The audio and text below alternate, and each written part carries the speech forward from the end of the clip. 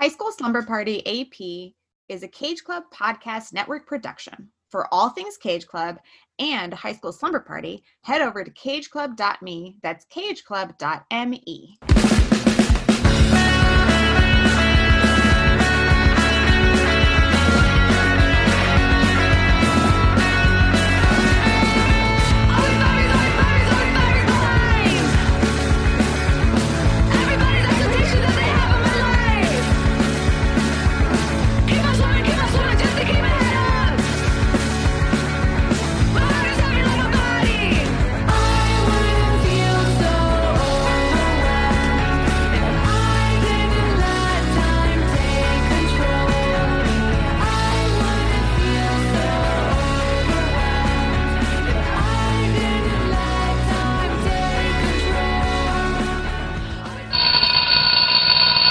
Welcome, slumbers who take their studies a little bit more seriously. I'm Brian Rodriguez. I'm Aislinn Addington, and this is High School Slumber Party AP, a study session in contemporary teen films. And your assignment today was to watch 2018's Banana Split. But before we chat all about that film, we have some other homework to discuss. Absolutely. Please hit that subscribe button wherever you're listening to us right now. Google Podcast, Apple Podcast, Spotify, Stitcher. Fun words. Easy to subscribe. Join us. It definitely is. I feel bad sometimes because I try to subscribe to all the podcasts I listen to, but occasionally I'll take a look and be like, oh, even though I listen to this every week, I'm not subscribed for some reason. So sometimes you think you're subscribed and you're not. So just a warning. Moral of the story, double check. And of course, class participation is a huge part of your grade. Follow High School Slumber Party on Facebook, Instagram, and Twitter. I'll chat back with you, and, it's a fun, good, positive conversation, hopefully. On that note, too, more on the, hit the subscribe button note. Another thing that I don't do that I should is, after I watch the movie, it's always oh, did you like it? Or, is it on your list? Help our algorithm. And I never do it.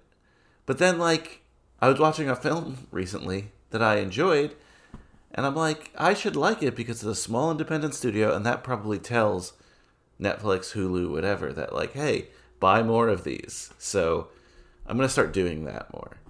I think that's a good point, and something to keep in mind, and I don't mean to open a can of worms that I don't know enough about, but especially when it comes to small independent things or things created by folks from maybe traditionally underrepresented or marginalized groups is really important.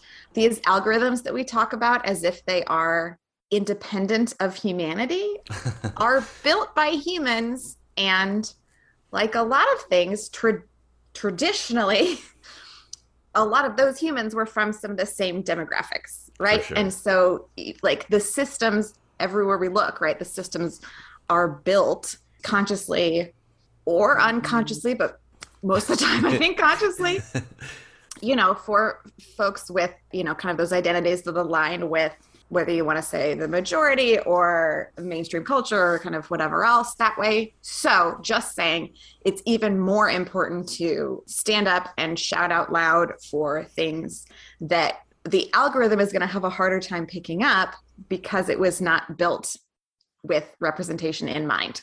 So another reason to curate your viewing and give interesting new things a chance. Yeah, definitely agree with that. You kind of make me think of some darker algorithm stuff too, because still do it, people. Don't let me discourage you of what I'm about to say. But also, you're right, there are human beings behind this anyway. The algorithm could tell them that this is what people want to see, and they could just still be nope, this is what we're doing.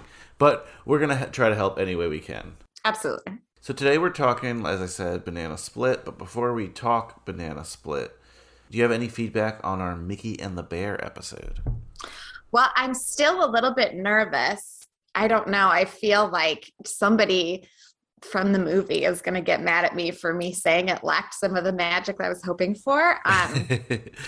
So I'm sort of peeking around corners on Twitter and Instagram. Is someone mad at me? And again, I will say I love seeing the landscape, and I love that Yeah, the vistas. I would watch it again for the vistas. How about you? What was the reaction in your I mean, social media universe? again, smaller independent film. A couple people who had seen it, I think it was even Joey, was like, "Oh, get prepared to be depressed watching this." That's really the feedback I got. Joke's on you, Joey. I'm already depressed. The funny thing about what you said though is like I get really, really nervous sometimes with these smaller independent films because occasionally you'll get like as high as the director, but also someone random will like it. I'm like, oh, why? Oh, it's someone who created the film, and they seem so excited that we're covering it. Oh, you know. Right. I mean, I think hopefully in our case, Camilla is busy. I feel like I enjoyed the film too. I feel like we offered a balanced point of view. If we both hate something, it's probably for good reason, you know. So we're gonna still be honest here on High School Slumber Party AP. Don't worry. We're not going to let the corporations, big or small, push us around. Valid point. And you mentioned Camilla Morone. She was actually involved with your catch-up homework assignment. You know, every once in a while, I'll mention a movie that we covered here already on High School Slumber Party, pre-AP, usually. And you do me the humble favor of watching it and letting me know what you think. And the film was actually Never Going Back, which was episode 70 of High School Slumber Party. Jesse, get up. You have to get up now because I have something really, really awesome to show you. Did you draw a dick on my face? What? You think it's funny? We are going to Galveston for your birthday. Oh my god! We deserve this. We work our asses off. Yep, let's go to the fucking beach. Starring Camilla Morone, among others. So what'd you think of Never Going Back? Gosh. It was written and directed by a woman, right? Mm-hmm. Yeah. So Yes. again, having just talked about representation, I think that's great. I'm glad it was made. It's not a story that I connected with a ton. And there are a couple of reasons for that. So like a couple of kind of standout things for me is just a preference thing. I don't love the storyline of, oh no, we accidentally got high. I agree with you with that. That's one of my That least makes me favorite nervous and storylines. uncomfortable. And there are places where there are exceptions to my rule for that, but just sort of broadly, that's not so kind of, there's little sort of pieces of that in there. And I don't mean like, I don't want to see drug use, like that's not the issue, but sort of if it's, somebody tricking someone else or someone not understanding what they're consuming, like that's where I don't know. So there was a little bit of that, like, oh no, then we got super wasted. And then I also, my little tiny world has been very school focused. And I think also a lot of the movies we cover incorporate that. And so I'm glad that you had me watch this where it was kind of a different thing, right? These are young people who are not in school. And I'm all for that as well. It's not that I only it's not that college is the only path. That's not what I'm saying. But in terms of something for me to kind of connect to with it, it was interesting to watch, but it was very much like, oh, this is another story. It didn't resonate. I didn't sort of connect with it in the way that maybe I would with some other things. I don't know if that's why, but in thinking back through it, that's sort of what I decided it was. I do think within it, there were some really fun performances. And so, I enjoyed it, and I don't think I'd watch it again. Well, you'd have to really go back to episode 70 to hear my opinion. It was so long ago.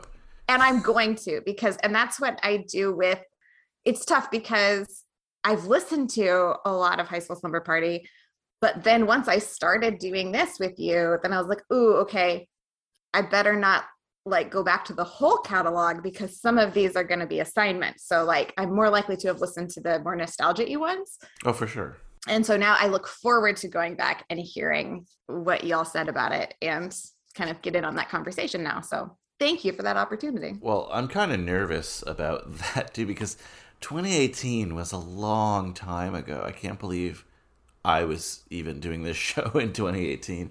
It to was be a honest universe ago. with you. Ooh. So as much as I even want to hear what I thought about the film, and I think I was in agreement with a lot of what you're saying, and I think the most appealing thing to me was the fact that these were two young women who were dropouts, and we usually do see the opposite here. But at the same time, I hope I've grown as a person since 2018. So if you do listen back, Aislinn, or any listener who's listening right now, and you're like, wow, that Brian is a jerk or something, let me know. I love to be corrected, but apologies in advance. I'll just say that. So I did my homework this time. Brian, did you do your homework? Yes, and I've been excited to do this segment in 2022. And of course, that segment is Study Abroad.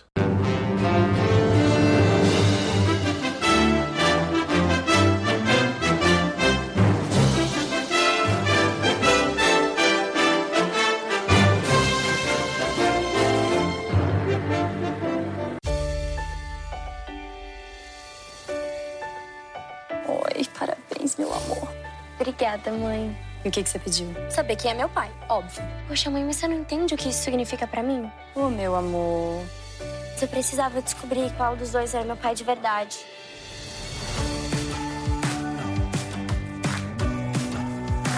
For today's episode, the film I watched was called Double Dad.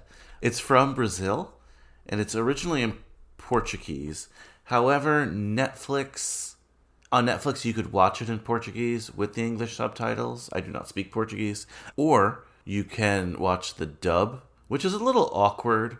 But to be fair, I did watch the dub because I didn't realize you can get the Portuguese in the subtitles. Also, it was easier to have it on in the background because the default. That's true. If you're multitasking, it's very hard to do that with subtitles. Yes, the default is the dub, which is weird.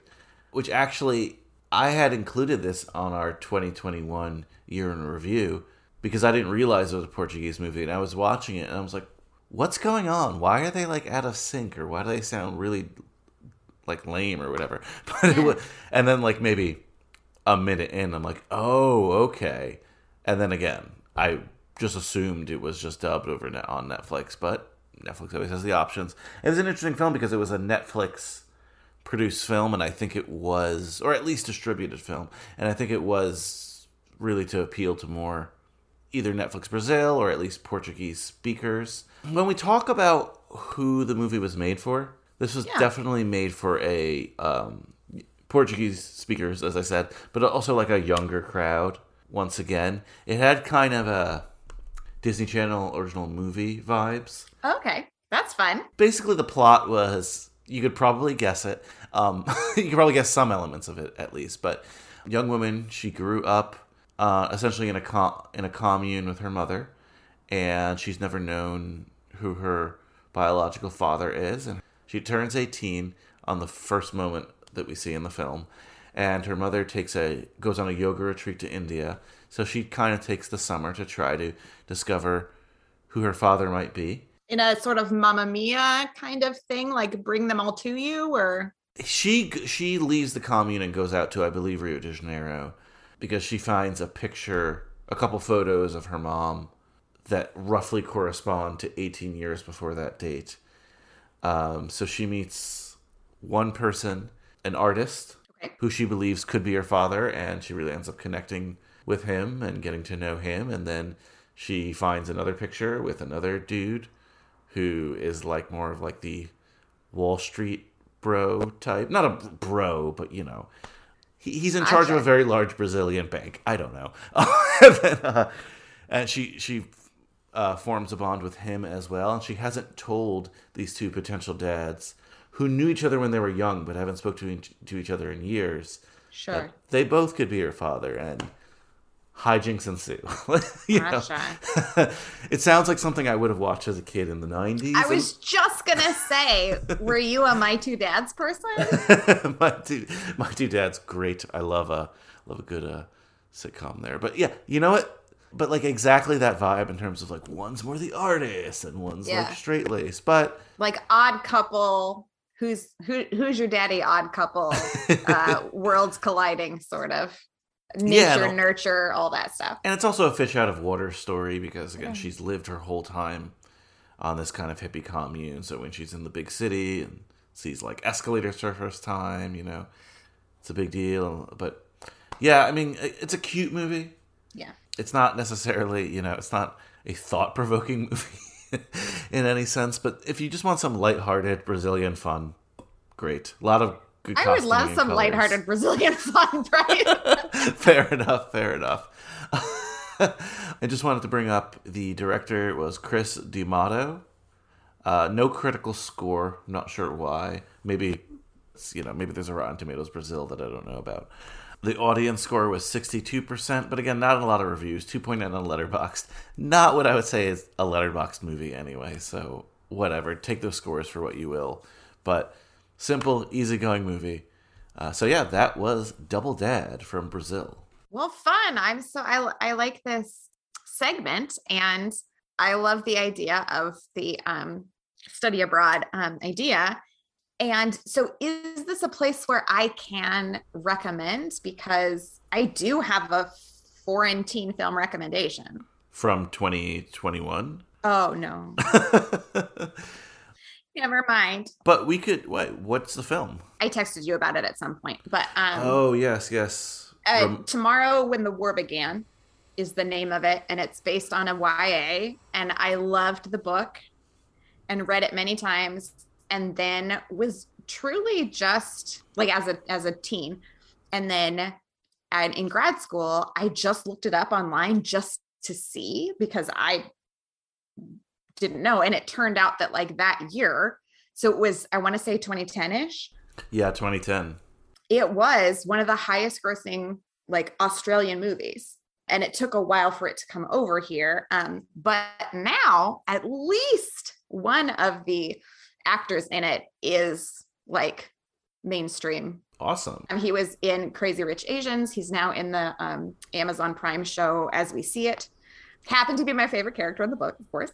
Nice. So it's one of those weird things that like I have watched this IP sort of through my life. And I'm the only one. I don't know anyone who's read this book. I don't know anyone other than the person I made watch the movie version with me who's watched it. So you're right. It is not contemporary enough to fit our charge. And it's an Australian teen movie based on YA. And I love it. Well, Aislinn, I don't know if you're aware, but you are allowed to be on regular high school slumber party. You don't have to just do the AP thing. So yeah, I remember. True. It's just been a minute. Well, we'll cover that definitely. That does sound interesting. Okay, so there was one more thing I wanted to talk about before we got into our Banana Split episode. The American High Film Festival. Listeners out there, you might be like, what is that? So American High, I was not terribly familiar with what they were. I just kept seeing this logo in front of a bunch of teen films. And I thought it was cool that, I don't know, they were making some of these movies. I didn't know much about them, but I decided to follow them on social media. And either they followed me back or they liked maybe the 2021 year in review or something along those lines. I know they've been for like I know it's an independent film studio, but they've been pretty interactive. Like if you comment on their thing, they'll respond. I don't know. Nice. It's nice to feel loved. But I was looking at their social media the other day, and they had a big announcement that they're going to have a teen film festival this year in August, and that's obviously right up our alley, modern teen films. Absolutely. On AP, on our almost a year, or maybe a year, I don't even know, now of doing AP, we've, kind of been like, give us more teen films, give us more teen sex comedies, give us more different things, right? They don't all just have to be the YA dramedy. Or the very, very serious, yes. Mickey and the Bear, Never Rarely, like those slice of difficult life movies. Yeah, which, there's a place for those, but... Absolutely. But yes, let's get more variety. Let's get more stories. Let's get more perspectives. So I I went to their website and Yes. realized that not only were they the producers of today's film, we're going to talk about Banana Split, but Sex Appeal, which we know we're covering, Big Time Adolescence, which I've covered on this show, Plan B, which we want to cover, The Ultimate Yes. Playlist of Noise, which we want to cover, a film called The Binge, which I watched as well for the 2020 rewatch. I'm like, bravo, American High, bravo. So they're based in Syracuse, New York, or the Okay. Syracuse area. Not terribly close to me, but the state I live in. Being from the fourth largest state in the nation, I don't have a good sense of, just because something's in the same state to me does not mean it's anywhere near close. So New York City to Syracuse is approximately how many hours drive? Probably 5 or 6, I'd have to Okay. say. Okay. So definitely a plan ahead, but a get there in one day. Yeah, for sure. Cool. Okay. New York State, I mean, you're from a big state, so you definitely have that perspective. The Northeast is a little bit, not weird, but, I mean, it is. But, like, you know, I could get to Philadelphia right now. And Right. You could go to dinner in New Jersey. Oh, for sure. Yeah. Yeah. I could be in New Jersey in This 15 was minutes. very odd to me the first time I visited my brother in New York, and we went to Connecticut one day, just like, you know, on a train. And I was like, we've moved states. Amazing. My little brain exploded. So are you going to go? Are we going to go? What's happening? You're welcome to come, Iceland, because right now I don't have anyone to come with me.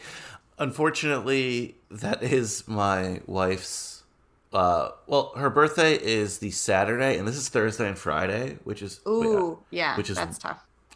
But I mean, that's fine. But she has concert tickets for Friday, and you know she's gonna go with a friend, which is fine. But I'm probably schlepping up to Syracuse alone. The funny thing about like Syracuse and up there, just to get back to the state thing, because it is fascinating to me. Like I said, Philadelphia is like 2 hours from here, but it's definitely its own unique, distinct culture, right? Upstate New York, still very distinct culture, but they still feel connected to New York City.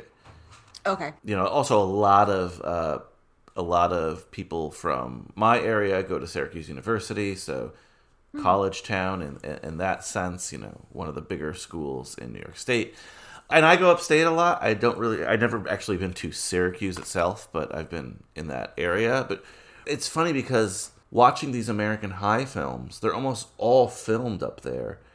And like I said, I know the area a little bit, and I still know the feel of the area. So I've been noticing it in the films, and I think it's super cool. And I want to go up, yes, to see these teen movies.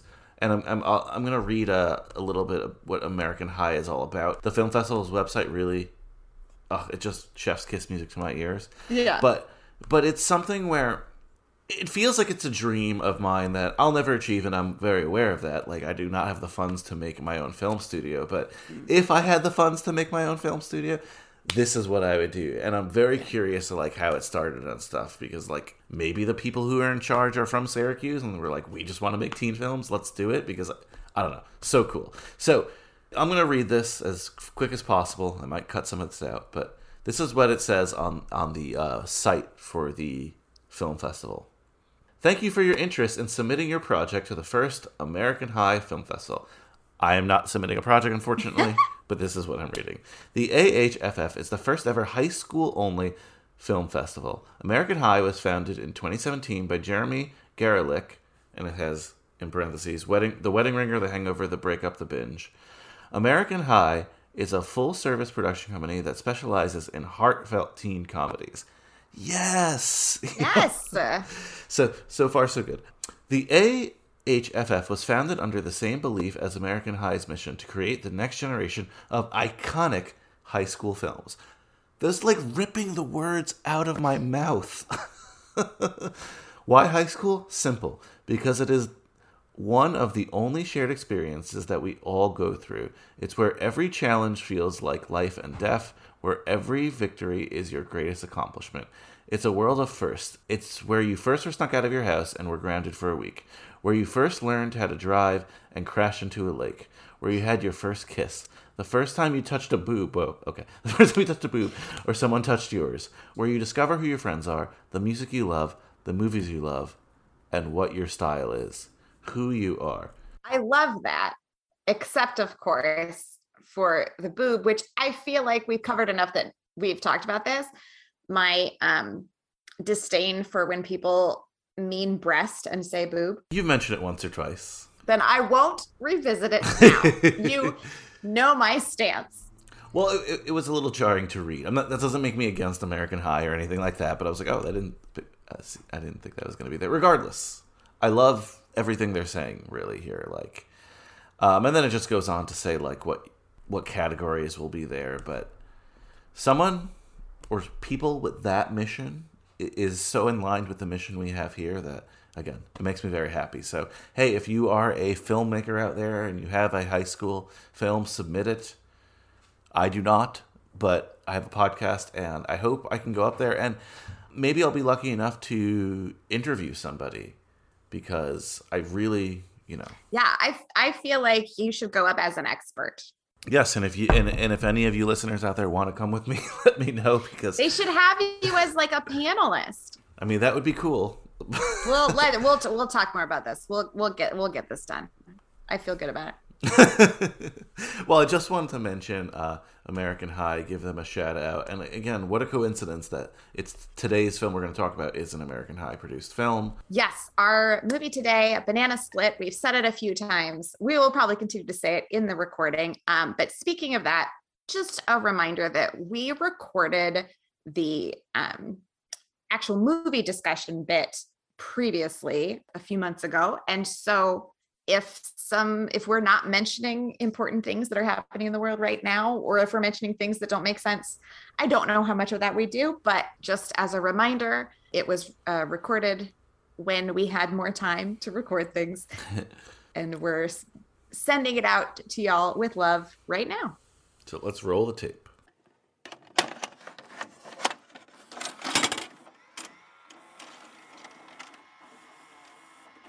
Banana Split from 2020 on Netflix.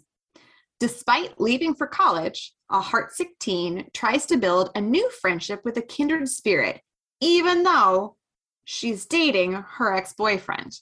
Okay, I mean, true, but not well written? No. In a way that's understandable if you haven't seen the movie. Netflix. Oh, Banana Split. This is not a Netflix film in a sense. Okay. And not even like a Netflix, we saw it at a film festival, let's produce it. This is just a movie that I believe just happens to be on Netflix. Maybe they got some sort of deal or whatever. I'm not sure, but this isn't like The Kissing Booth or the To All the Boys thing. So distributed by Netflix, not developed by Netflix. Did yours have the red N on it? Because that's usually like things in the Netflix family. Oh, gotcha. I did not pay attention. Sorry. I'm pretty sure it didn't. I just think it's something that like they were just like, hey, let's air it on our service, Sure. Yeah, we'll take it. Yeah. Maybe I don't know. I imagine that sometimes like packages like, oh, you're right. Yeah. Okay, we'll take these 6 things or these 100 things or whatever it is. But in any case, it was on Netflix. So it is pretty, I mean, I think of Netflix as one of the more accessible streaming services. If that's not how it is for you, find me on Twitter or Instagram. I'll give you my password. You can have one of my profiles. It definitely is. And also like accessible in 2 ways. 1, most people have it. And 2, it's like the Apple of things in a sense where you get an Apple person to try to switch to an Android. It might be a better phone. They can't do it because they've learned it on that. Like we base all our even searching and algorithm stuff on how Netflix taught us how to do that, essentially. Sure.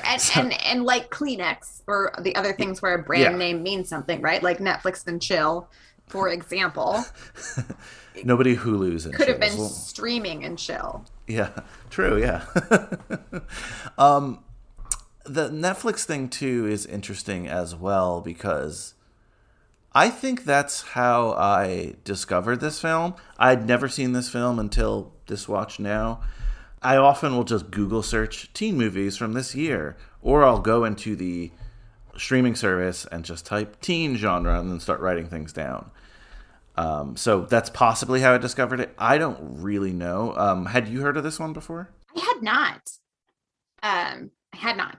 And I don't even think that Netflix had ever showed it to me, because there are times when, you know, you suggest a movie, and then when I see the little cover page or the, you know, poster, if you will, then I'm like, oh, that's been suggested, or I've, you know, that's somewhat familiar to me. This was blank page in my mind, which doesn't mean I've never seen it, but yeah, I this was brand new for me. So I couldn't find a lot about this film, because this is one of these like true indie film festival films that, you know, they're submitting it to get there and hoping somebody buys it to distribute it.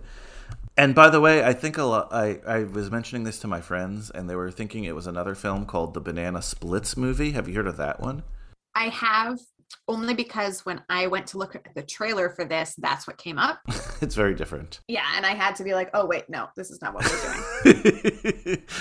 So if you listened thinking you were seeing like a slasher film based on a fake children's show, you watched the wrong movie. You watched the wrong movie, and I will not watch that movie for you. I'm going to stand firm on that.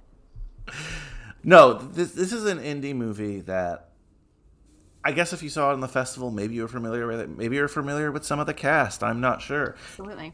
I tried to get as much information as possible, and I did not get much information at all. I did get this. This movie did not have a theatrical release at all, and that has nothing to do with the pandemic. This is 2018. It was in the LA Film Festival, and then went straight to streaming after that. Which, on the one hand, is like, oh, you know, that's likely not what some people had hoped. On the other hand, you went to a festival. I mean, certainly an important one, but you went to a festival, and then Netflix distributed it. So, like, to me, that's success. And it was probably a little bit more weird in 2018, and now I think that's more the norm than anything. If you bring a film to festival, that you're like hoping to get the stream. I'm sure you would love the theatrical release, but I think now more like you're like, oh, that's pretty cool. Especially Netflix. Totally. I wonder from an actor's perspective, and it might be like depend on their level and a lot of other things too, but you know, I don't know, does if it flops on Netflix, are other people going to say that was a flop or not? Because it doesn't have that traditional budget versus box office. You know what I'm trying to say? Like, is it a softer landing for folks when things are less successful? If it were me, and again, I'm not an actor, I have never been in this position, but if it were me, I would love the fact that it was on Netflix, even if it does bomb on Netflix, because it's my work, and it's easy to show someone, hey, just watch it on Netflix, right? Instead of, oh, it's screening at a couple theaters in LA and New York. Right. And then you'll never see it again, you know? Or like, oh, it's on one of those weird streaming services. Like, you know, there's like a lot of indie streaming services that'll pick up things from festivals that only people, and of course, the names are escaping my mind now. But like I mean, would Sundance? Like Sundance has a channel. Sundance has a channel, and I would say that's like more the higher level, like in between. That's like it's the Sam Adams, right? It's technically craft. Yeah, technically, yeah, exactly. And yet it's owned by the big dogs, so it's not really. Ooh, you really speaking my language now. And if you want to know more, listen to the beer episode of Why Aren't We All? Yes, great episode. Great episode. So me and my brother are like 7 years apart.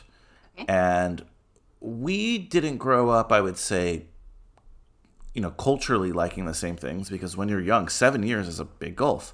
Absolutely. But now, I don't know if it's upbringing or genetics, we happen to like a lot of the same things.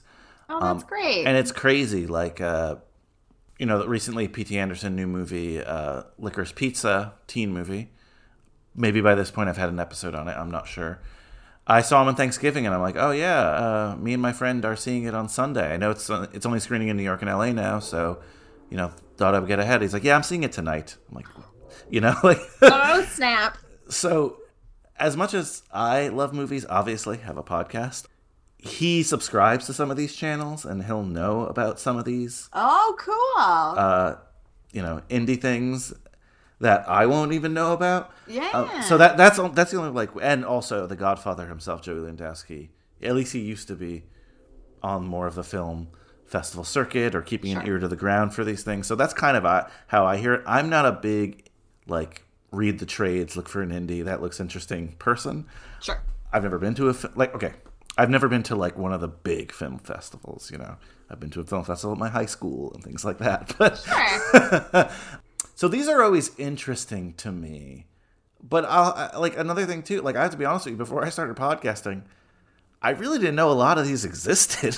Oh, sure. I mean, you're someone who podcaster as well, film podcaster as well. Sure. And I grew up, I am the younger sibling of a sibling pair where the older sibling has been into movies since forever.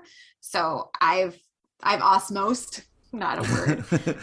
And I've been, kind of saturated in it for a long time and led through by the other person. You know what I mean? Like I've gotten information that I didn't seek out, that was just there because Tobin was there to give it to me. Yeah, and that's why I was going to ask you that question today. Like, is this not particularly this one because you hadn't seen it, but do you currently seek out more independent films, or does maybe Tobin mention them to you? Like, are indie films like this ever on your radar?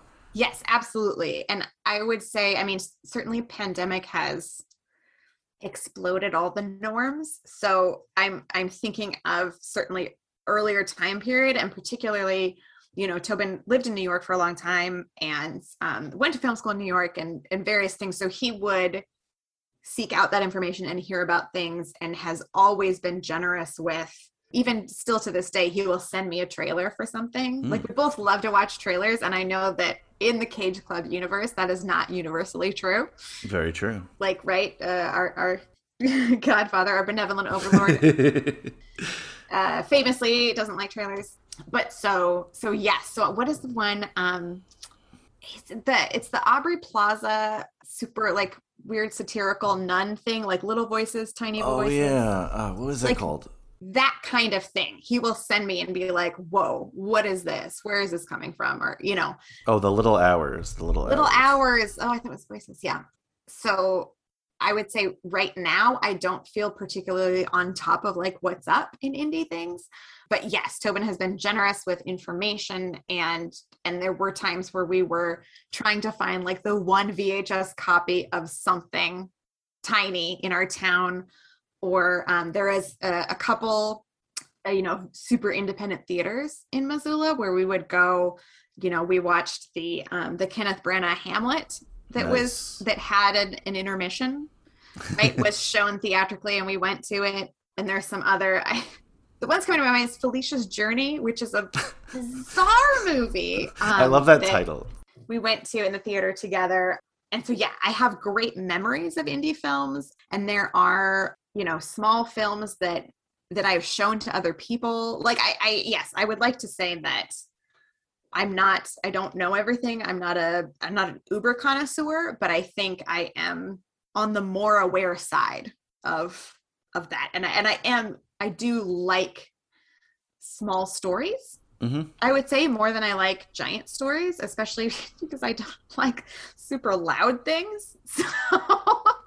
So a banana split is going to be more attractive to me than any, like, Marvel Cinematic Universe kind of thing. Not to say that I don't also enjoy some of that some of the time, but I thoroughly enjoyed the idea of this movie and the experience of watching this movie. I have things to say and thoughts and questions, but yeah, this is definitely, like, my bag, and would have been, let's say it came out 10 years ago, I think I would have like been showing it to people probably. Wow, that's cool. Part of the reason I ask is you kind of led me into it. What I do love about these films, especially from the teenage perspective, which is mostly the indie I'm getting. By the way, if Tobin knows any new independent teen films, tell him to send it our way, please. All right. Well, we'll pick his brain for those.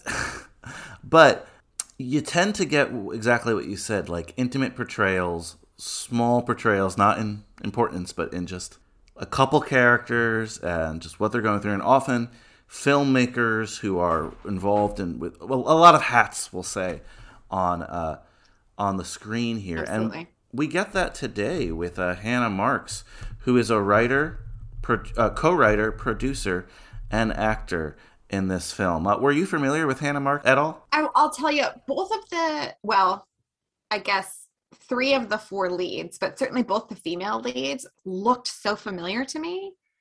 And I could look through their IMDb and be like, oh, I guess yes, no, maybe. I didn't know either of their names, but their faces were familiar.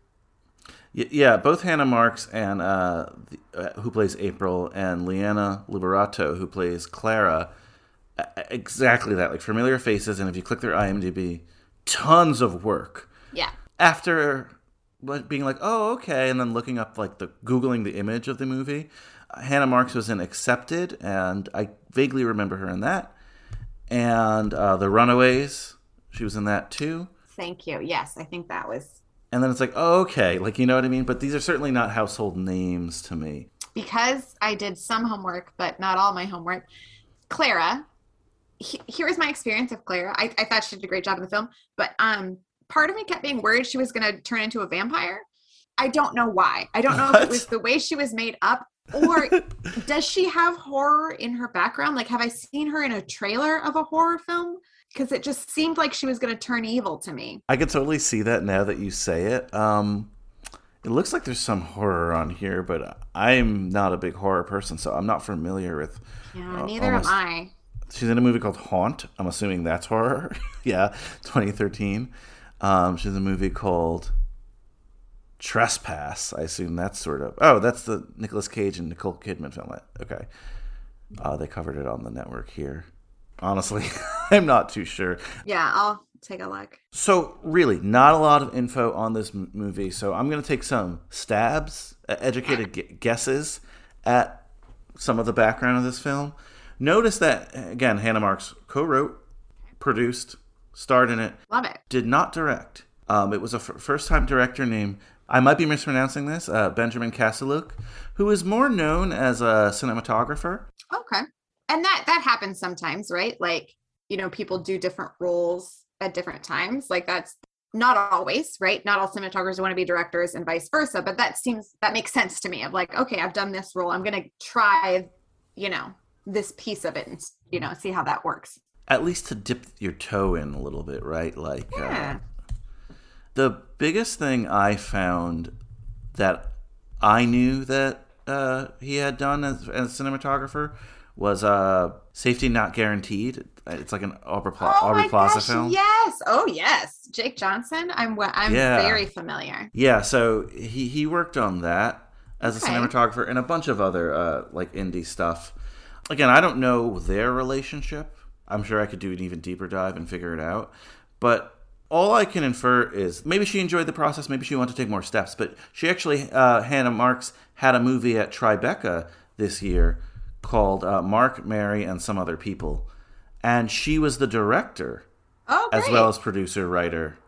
I'm not sure if she was in it, but she's clearly moving to filmmaking, so I found that really interesting. She has a voice, she has stories, I love it. Mark, Mary, and Some Other People, which I had actually heard of, and it got pretty decent reviews. Yeah, so according to IMDb, it's newlyweds reluctantly decide to give ethical non-monogamy a try as their lives get increasingly complicated. Which I found interesting because this is almost like a lives get increasingly complicated thing here.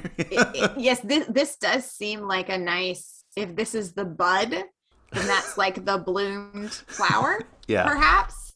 I'm excited to get into it because there are things that I really liked and things that I was shocked by in like not a good way here. And so I definitely would be interested in checking out that next thing that she's done to see how that voice, to see how the voice shifts for a different story. Yeah. And again, I'm just harping on this director thing too, because, you know, maybe she felt like she needed her own voice to tell that story, right? We don't know. I'm putting words in her mouth, but I'm just as curious as you to see that film.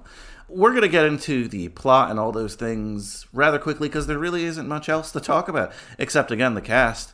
Dylan Sprouse as Nick here. Sprouse. The guy, not the Riverdale one, which I wanted to look up. One. The other one of the thing. Oh, sorry. That was rude of me. Sorry, Dylan. Dylan Sprouse, one of the twins from Sweet Life of Somebody and Somebody, and the Ross's child on Friends. You know who else's child on Friends? What do you mean? The mom in this, Jessica Hecht. Oh, yes. Which I was Sorry. like, oh, that's interesting. Do they still talk? That's a good point. That's Did funny. they talk on set? And her character's name is Susan on Friends, and was Susan in this too. Oh, that's cute. Weird. I don't know. I thought she was great, by the way. I mean, we'll talk about it later, but I thought she killed it. Jessica Hecht, and I know her because I'm a Friends fan, and everything I've seen her in, even if it's one scene, she's been amazing. So knocks it out of the park. She plays like the mom. I mean, I said that, I used air quotes. I don't mean to relegate her to that role. And we know that women in middle age get relegated to roles, but she plays the mom in Special. Oh yeah, a series on Netflix, and she's great in that. I think I'm so glad that show exists. I think there's some great things there. It's not always to my taste necessarily, and her scenes are almost always my favorites. So absolutely, let us shout out Jessica Hecht because she's great. She's great in Sideways. What was she in recently that... Oh, she was in, I think, a couple episodes of that show, The Boys. It's like a superhero. Too violent for Iceland. I have admittedly not watched it, but happy, again, working actor who's still getting props because I read somewhere that she was doing great in that. Make that money, Jessica. And then the other person I recognized here was Jacob Batalon, who played a character named Jacob. Interesting. He's been in the newer Spider-Man films. Okay. He's the movie theater manager. Okay. Did you recognize him from another thing? I thought I recognized him from Let It Snow. Oh, he is in that. You're right. Isn't he Keon in Let It Snow? You're absolutely right. Totally forgot about that. So he is. For me, that was weird. In the universe of our podcast episodes, they do not go together, but they happened to go together for me this week, which was weird. That is weird. That was like when we had the principal and Jamie also in Enola Holmes. Like, just like, oh, okay. Yes. Spooky podcast coincidences that mean nothing and no one cares about. Well, I'm going to make you care about this next one because it was just a silly, silly thing. So when I did my big 2020 rewatch, watching all these movies in a row, Giancarlo Esposito, Breaking Bad, a bunch of other stuff. I'm watching this movie called Stargirl, which we might cover, we might not cover, from 2020. Disney movie, filmed in Albuquerque, or somewhere in New Mexico. I believe it was Albuquerque.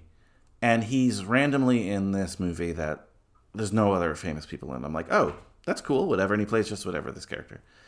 Then the next movie I watch is Unpregnant, also filmed in Albuquerque. And he randomly shows up there. Did he just hang out in Albuquerque? Yeah. Did his agent, I felt like it went down like this. Hey, I took a movie in Albuquerque. I kind of like it here. Maybe I don't. Breaking Bad also filmed in Albuquerque. So he What else you got? So he knew it, exactly. Anything else around here?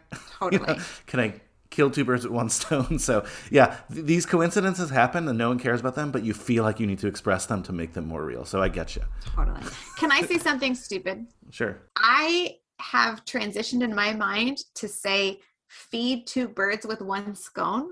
Oh, I like so it. that I'm not killing the birds. We don't need to kill any birds here. No animals are harmed in the recording of High School Slumber. Similarly, it conveys the same thing to feed a fed horse instead of to feed a dead horse. Anyway, doesn't actually matter, but I like those alternatives and I've trained myself. Well, I appreciate that. I wasn't even thinking of the killing of the birds, but now I am, so I'll hopefully never say it again. Your New Mexico theory reminds me of my theory about Josh Brolin, that he found an old Western duster he loved, and so then he just walked set to set with that duster on and appeared in a number of Western-esque or sci-fi Western sort of things. Because it just seems like when I picture him, I picture a duster and a hat, and I don't know what movie it's from, but I feel like there's a handful. Ooh, we are on the rabbit hole because it reminds me of, there's like a meme with Danny DeVito, and it's like Tim Burton calling, and he's like, I'll grab my top hat, because I think he's been in like 3 or 4 Danny DeVito films where he wears a top hat. So God, I love it. This is what happens when there's no production information. We just go rogue. We're filling it in, but we're having a good time, nonetheless. Hope you are too. we have a rapport, like the characters here in Banana Split, because that was one of the other things I read, that Hannah Marks and Liana Liberato, actual friends in real life before this. Okay, so they didn't become best friends through the filming. They were friends before. Yes. Okay. Because weirdly, yeah, they're like in 2006 or 2007. Again, I had to do a real internet deep dive, but they were on the cover of New York Magazine together as like young up-and-comers in Hollywood issue. Oh, interesting. Maybe they met there. I don't know, but again, that's filling so a lot of cool. gaps. I mean, I did think their chemistry was fantastic. Oh, for sure. I think we can agree on that. Any other people in the cast that you want to point out, or should we just get into the things you loved and didn't love about this film? I think let's get into it, because I have things to say about other characters, and some of that comes in like our questions and awards and stuff. And so let's just get into it as the film did. This film started with kind of a montage. It started with a whole relationship and more humping than I'm used to in an opening scene. Yes. Yeah, this is not, just to answer a question early, this is definitely not a high school movie for tweens or children. It's pretty explicit in both visuals and conversation. And I'll tell you that. So I watched it with a friend who's in a similar line of work that I am. And so various things kind of, we're attuned to. And here's what my thing of the writing. To me, it's that thing when you're in a college class and your professor curses a little bit too much. So it's not just like they're emphasizing the things they want to emphasize. They're emphasizing things, but they want you to know they're cool. That's the feeling I got, particularly in the first half, because some of the dialogue is so explicit, and I'm not like offended. It's not that. I understand people talk how they talk. I just feel like it was a little bit, I don't know, we've seen the behind closed doors, this is how women talk to each other kind of thing before. And so I don't know. I felt like it was bolded and underlined and italicized. And it was just like, it's cool. You could just do one of those three things. It would be fine. So I don't know. Whether it's the visual or the dialogue or that, did you have any sort of reaction to that? Well, I'm going to be completely frank with you. I'm glad you said it and not me. Oh, okay. It was definitely distracting at times. I also understand that is a criticism a lot of misogynistic men use against like female comics and stuff. Sure. I said that because I didn't want to come off that way. No, that's a good, I need to be careful in how I assess it, because again, I'm not saying women don't speak that way. And I definitely, there are times in my life where I have told people to suck my dick. Not at the dinner table, just to be clear. I would not be sitting here with you now if that had come out of my mouth at the dinner table. What I'm trying to say is that from my perspective, it felt a little forced. And okay, it came out in 2018, or it was made in 2018 or whatever. There are a couple of places that even in that span of time have not aged well. And so I was confused as to why these two young women were saying that, the guy that they were involved in and his best friends were gay for each other multiple times in this movie. That was just like, again, women talk how they talk and have been written by men for too long and all those things. And just, I don't know, just being explicit for the sake of being explicit doesn't make it good or doesn't make it interesting. Yeah, this is AP because we have nuanced conversation, right? No, but it's true. Like, I am 100% with you on this, that it was a distraction at certain points. But off air, when we were discussing what movie to do, I think we both hit on this movie for different reasons. But my reasoning was that I started to look at the dates, and I kind of was like, we need to kind of cover some of the it's 2018. It doesn't feel like that long ago, but it's starting to become more and more long ago. Exactly. Yeah, it's early for us. And that's what's fascinating, I think, not to, blow smoke up this show's ass or to curse more, but that's what's fascinating about doing this particular show, because we're noticing exactly what you said. Little cultural changes from only a 2 or 3 year span. That's, maybe I'm a nerd with it, but that's amazing to me in that respect. And maybe at the time, Hannah Marks and the co-writer felt like they needed to do exactly what you said. See, women do talk like this. Mm-hmm. But I think you could do that without it being also including offensive stereotypical things, because I feel like as it relates to same-sex attraction and or intimacy and or close friendships, they handled that, I think, well with their female friendship. So if you take out the boys in it, I would stand behind how they portrayed the intensity of female friendships. And I love that. And I love seeing that. And I love having a story where that is the relationship that I'm invested in, right? I could give a shit which one of them or all of them were involved with Nick or not, or Ben or not. But like, I cared about their friendship. And so they covered that with like, just to be clear, I've made some jokes tonight, but I'm not a lesbian. Or they go on vacation together, sleep in the same bed, they're holding hands. Like, it shows that closeness and that intimacy beautifully. So when it disappoints me by making low-hanging fruit gay jokes about two young men who have a friendship, then I'm just like, it cheapens it for me. You are much more formally and probably informally educated on this stuff than I am. So I do have a question for you regarding that, right? Like, because I had similar notes. Okay. How come, like, exactly what you're saying is true? Like, when it's, like, the women friendship, that seems like it's okay, for lack of a better word. I feel like if we were watching a movie with guys who were friends, and then they were being like, but we're not gay, remember that, I would be like, this is really dumb, Yeah. Like, I don't know what it is, but you're totally right, I guess is my point. That, like, it feels like it works with them, and it's maybe wouldn't work if the tables are turned. Does that make sense? Totally. I think it's a few things, and a lot of it is this, like, kind of traditional gender role messaging and things, where I think if you look back in the world, and not everywhere, but so if we look back in, like, let's even say like Western culture, or, back in cultural history of the US or whatever, like, women are perceived as more relational. And we can go to any examples for that. We can go to like children's toys. We can go to kind of whatever else. But so women, I think, are sort of allowed to have more intimate relationships than men are, in part because we are expected to be nurturing and supportive and relational, and also needy, like emotionally needy, stereotypically, and are, yes, seen as maybe weaker because of that emotionality, but like have the full range of emotions, right?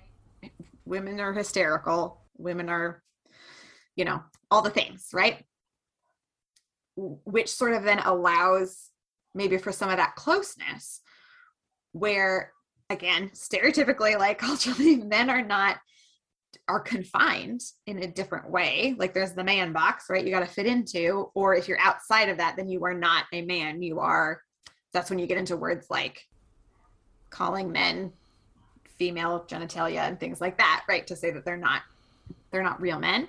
And so having an intimate, close connection, whether that means physically or emotionally or whatever else, doesn't necessarily fit in that box. And so for me, the way that it plays out in this film is just kind of further proof that while there are subversive aspects of what happens in this movie and how they talk about it, it still follows some of the tropes that are so ingrained in us, right?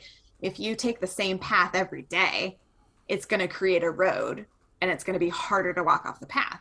It reminds me of like the Fight Club of it all, right? Where there's essays and shit written about Fight Club around it's the only way that it's okay to physically be that close to another man is in combat. And so they're getting their kind of relational stuff out through violence because hugging would be taboo.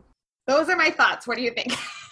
Fascinating to me. I mean, those are the slices that came off of the pie fastest. And for me, I'm certainly so much more. And if other folks want to engage in the conversation, join us online and tell us the other things about this. But that's my initial, what I was thinking about when I was watching it.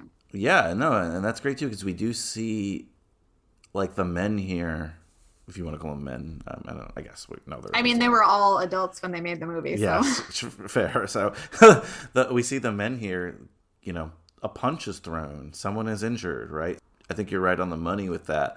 I'll tell you what I know. Please. I know high school films, and I know that this is a genre that I haven't named yet. I'm sure someone who went to film school and has read a lot of books has a name for this genre. On AP, we'll call it like the last summer films, because that's like one of the first ones we did, right? The summer between your senior year of high school and your freshman year of college, or whatever it is that you do after, right? Totally, that transition time. And there's a whole bunch of films like this. I guess the most popular one we've done is Say Anything. Sure. Euro Trip is another one that came to my mind. That's the framing device here. And I was fascinated with the fact that this friendship that we're talking about today happens in the span of that. Yeah. While the relationship montage we see is a high school relationship, and, you know, turns out 2 years. 2 years, and we see a lot of aspects of it. The time in the film that we're dealing with is, 2 months? 89 days. They literally tell us. Yeah, the first neon sign we see, right, is 89 days. And honestly, that's part of what I liked about it. Mm. So my question to you is that feeling of like pure attraction to a new friend that's like palpable, is that a feeling that is familiar to you at all? I think, we'll have to tennis it back a little bit to gender dynamics. Sure. And it's something, even personally, I've explored a lot. I've tried to explore a lot with myself. I know definitely at the time, at that age, boys didn't do that. You know what I mean? Like, if it's a cool new friend, it's not like, yeah, let's explore this relationship further. Growing up, almost felt the pull to do the opposite. You know what I mean? Oh, interesting. Which is disappointing. Yeah, it's too bad, just because as humans, we all have the capacity for all these different kinds of relationships, and really deep and impactful relationships, and they don't have to last forever, which is another part of this that I sort of liked. Is this is a capsule. This is a moment in time. Yes, I'll be back November, December, blah, blah, blah. We as adults watching this know it's not going to be the same. It might be better. It might be worse. They might come back together in 5 years or whatever, but like this time is so unique. And I don't know. I that feeling of just wanting like more of that person in a non-sexual way, or in a, I don't know, like non-romantic way was familiar. Like I got that, I feel like they portrayed that great. I felt that feeling. I understood they were feeling that feeling, and I wanted that for them. It's going to sound corny because of the format we're in now, but it took me a while personally just to feel that level with people. I think I did when I was younger. I had a bunch of friends in high school. College, There's a reason this isn't College Slumber Party, because I burned a lot of bridges and did a lot of stupid things, and college was a rough time for me. It really took, like, as weird as it sounds, my podcasting journey to feel confident in making new friendships, and no one in the real world will credit podcasting, but sure. I've noticed the change in me from even first time I met people in my wife's family, like cousins, till years later now. I'm chatting it up at these weddings and building relationships. Like, not that I didn't want to, because I always wanted to, but I wasn't confident enough to think that people cared about what I had to say, and my weirdo questions mainly, because I am the guy at the wedding being like, oh, you're from Ohio? What's that like? I love it. So, it's an interesting question that you ask, and maybe the world's changed a little bit. Maybe it's easier when it's a microphone, and maybe this has been my crutch or like my security blanket for it. Sure. But it's definitely like opened me up more, and now I feel like I can explore like, oh, a fun new friend, let's podcast is more my thing now. That's the biggest comparison I have for building a new friendship kind of relationship, except for like when I was really young, like middle school, or when everything's fun and that doesn't matter anymore. And then right, well, when you're like the world is set up for social interaction for you.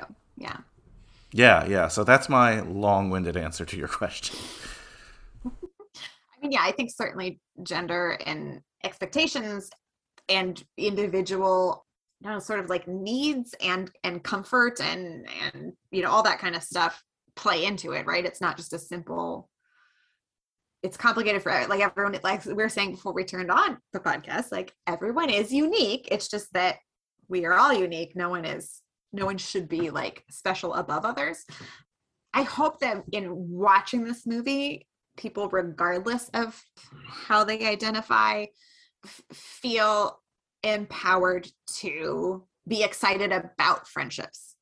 And I have a personal sort of vendetta against the phrase just friends, because I feel like that when people say that in a way that trivializes friendship. And I call a lot of people my best friend. I have a very best friend from grad school who happens to be a dude, and we are great friends. And I remember at various points, different people would ask questions and try to figure it out and whatever. And whenever they said just friends, I would have like a visceral reaction to that, because I felt like they were trivializing what we had, because it wasn't this thing that you might expect a man and a woman who are close to have.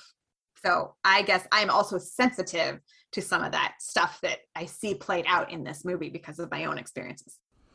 I'd like to believe, just from my small interactions with younger people, that we are shedding that a lot. Oh, good. Okay, good.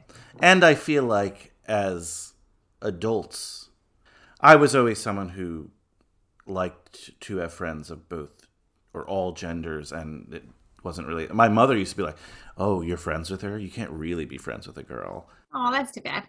But yeah. I know a lot of people When Harry Met Sally generation. Literally what I was going to say. The generation that watched When Harry Met Sally, and like, oh, okay, like that proves it.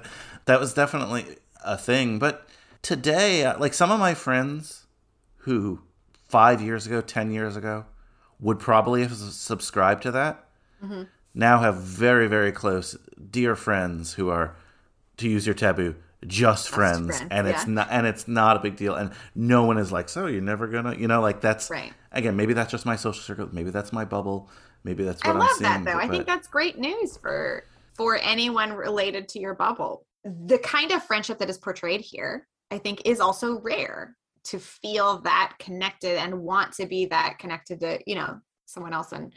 And so why would we try to shut that down because of irrelevant genitalia, for example? I know that's not the only reason, but so I hope that people are feeling more welcome to explore the good things that come from connecting with other people. And this is just, sorry guys, if you're a real fan of Banana Split, this is just going to be one of those episodes because we're getting in the nitty gritty. Yeah. But now that we talk it out like this, I came to this deep realization about myself. Tell me. As weird as it is, I think as an adult, sometimes I've looked forward to and preferred friendships with non-male people or whatever, because I could be more open and intimate's a bad word, but just I absolutely vulnerable. Yes, thank you.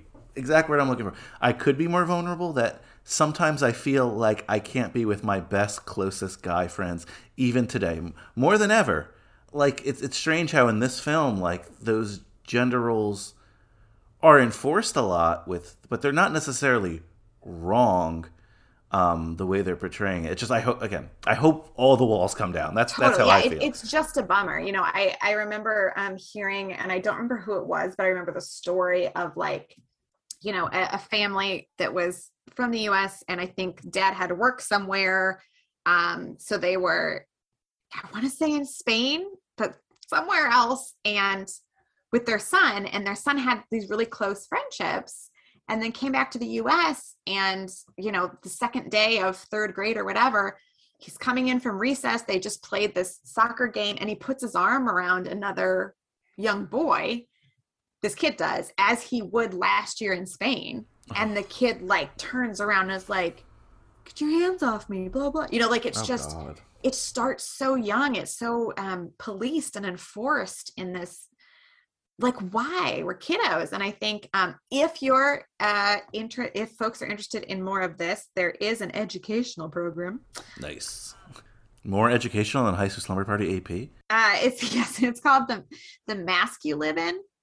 Oh. Is a documentary film about some of this stuff. I think it has been on Netflix, but it's not always. Some of those educational movies, end up costing, but it's about boys and young men as they struggle to stay true to themselves while negotiating America's narrow definition of masculinity. Ooh. And it talks about the age at which boys are trained out of their relational aspects of friendships, so that when you get to that 6th, 7th grade kind of thing where all kinds of business is going on, you're not supposed to share those things, and young women are encouraged to share those things. And it's just such a disservice to boys and men to confine them that way. Yeah, so crazy. And I think about, myself, my whole team now is women except for me. I have issues working with men because of that vulnerability factor, because especially in the business I do, you have to kind of there's a certain sense of vulnerability, and we even care covered work. Care work is tough. We even covered layers today of me. This is A to the P. Yeah, and then in my line of work, so I'm bothered by these things because it's unfair, to you all and unfair to all of us. And these are some of the building blocks, not all of them, but some of the building blocks that lead us to a place where we have interpersonal violence because, of all the things, because then we're building in this anger that we're not allowed to express in other ways. We're differentiating men and women and saying that there's only men and women. There's all kinds of things that we do that kind of stem from some of this foundational stuff that puts us in a place where we accept violence and we accept violence against women. And so that is why these issues are everyone's business, because it's not fair to anyone that you, as an example of a man, are not allowed to be vulnerable in all spaces. That's a problem for everybody. So I agree. So what are we saying? Okay, so back to this movie, weird little movie. Kind of what I brought up though before, we are seeing the cultivation of this beautiful friendship between two young ladies that is predicated though on a lie. They're lying to the Sprouse kid. Sorry, Nick. Yes, they're lying to Nick. There's a little awkward tension, and there are things that they can't talk about because it's him. They make rules. Just drawing that line to, again, the fight that Nick and Ben end up having where, just a flash forward, but Ben and April just confront him, and honestly, in a mature adult way, and the guy gets punched anyway, you know what I mean? Yeah. But I'm not saying that's a negative or positive with the film. I think that's, at least, especially at the time, could be pretty realistic. It felt to me, we don't hear the conversation, right? We see it from outside the building. It felt to me like a plan that Ben and Nick had from a pact that they made. If you do something like this, I get to hit you. You know what I mean? Because they're having the conversation and then Ben just stands there as if he's waiting for his punishment. It wasn't a surprise. It was premeditated in the moment. And so I thought it was like the girls had these rules about Nick. I felt like these two best friends had some sort of understanding of if there is a betrayal, there is a physical consequence. But That's just my interpretation. I mean, I still don't think that's good. You shouldn't punch someone. No. And like, why is it Ben's fault and not April's? Although they do discuss that it is April's fault. She just doesn't get hit in the face. I thought it was one of those like, yo, it's guy code, bro, kind of things. Like that, not Sure. necessarily they talked about, but you know, the unwritten rules or whatever. But again, only bringing it up because what is 90% of the movie, we would say, just this, you know, friendship between This these love story young between women, these yeah. young women. You said that you loved a lot of stuff about this. You did. Didn't love some stuff about it, but what were the things you really, really loved about it? Maybe scenes, moments, or Totally. whatever. So I think, you know, I've talked enough probably about like the intimacy of their female friendship, and I loved that. I want to talk about her family a little bit because those were some of my favorite scenes. And again, they were ridiculous. They were heightened from my perspective a little bit. But so you have April, her mom, Susan, that we've talked about, Jessica Hecht, and then her little sister Agnes, which I love as a name of a little sister because it's just not something I think of as a child's name. And while we know that all the people playing teenagers are in their 20s, I felt like Agnes, who's Addison Riki, was meant to be 13. I felt like she was 13. I mean, she looked young to me. So I felt that was like authentic age-wise. But the back and forth with the sisters and the escalation and the mom just trying to have a nice dinner, like, I loved that. I thought that was fun. Again, I would not have gotten away with suggesting that anyone suck my dick at the dinner table. But those parts, I enjoyed they were successful in making it seem like one of thousands of dinners they had together. And she's always cooking salmon, you know? I liked that aspect of it. So she was 14 when this movie came out. So, you know, accurate on that. Where does she rank on your sassy little sister ranking? Again, I want to say a little forced. Not every line needs to be like, have a drum ba-dum-bum to it. And I felt like every one of her lines had that. And I am pointing to the writing. I think you could point to the choices of the actor if you wanted to, but I just feel like it was at like my critique overall, it was a little too much. It's that thing of, okay, give me everything and then pull back a little bit. I feel like if they had hired me, right, I would have pulled back like 10% on things where I felt like it was going too far in trying to make its point. It was feeding a fed horse for me in some moments. What did you think in terms of a sassy little sister? It was first time, jarring, funny. And not that she was annoying. I think she was great at what she, you know, doing what she was given, right? Like, yeah. But you're right that like it really started to lose the effect for me. Part of the fun I have with the sassy little sister trope is that it comes, or a little brother sometimes, you know, like they choose great moments when it's done right. Yes. Which is like injecting like, oh, you're wise beyond your years. Like, you know, it doesn't come sort of randomly as it does. Or just all the time. All the time. You know, yeah, that's a better way to put it. I don't want them to take out any of the dinner scenes, leave them all in.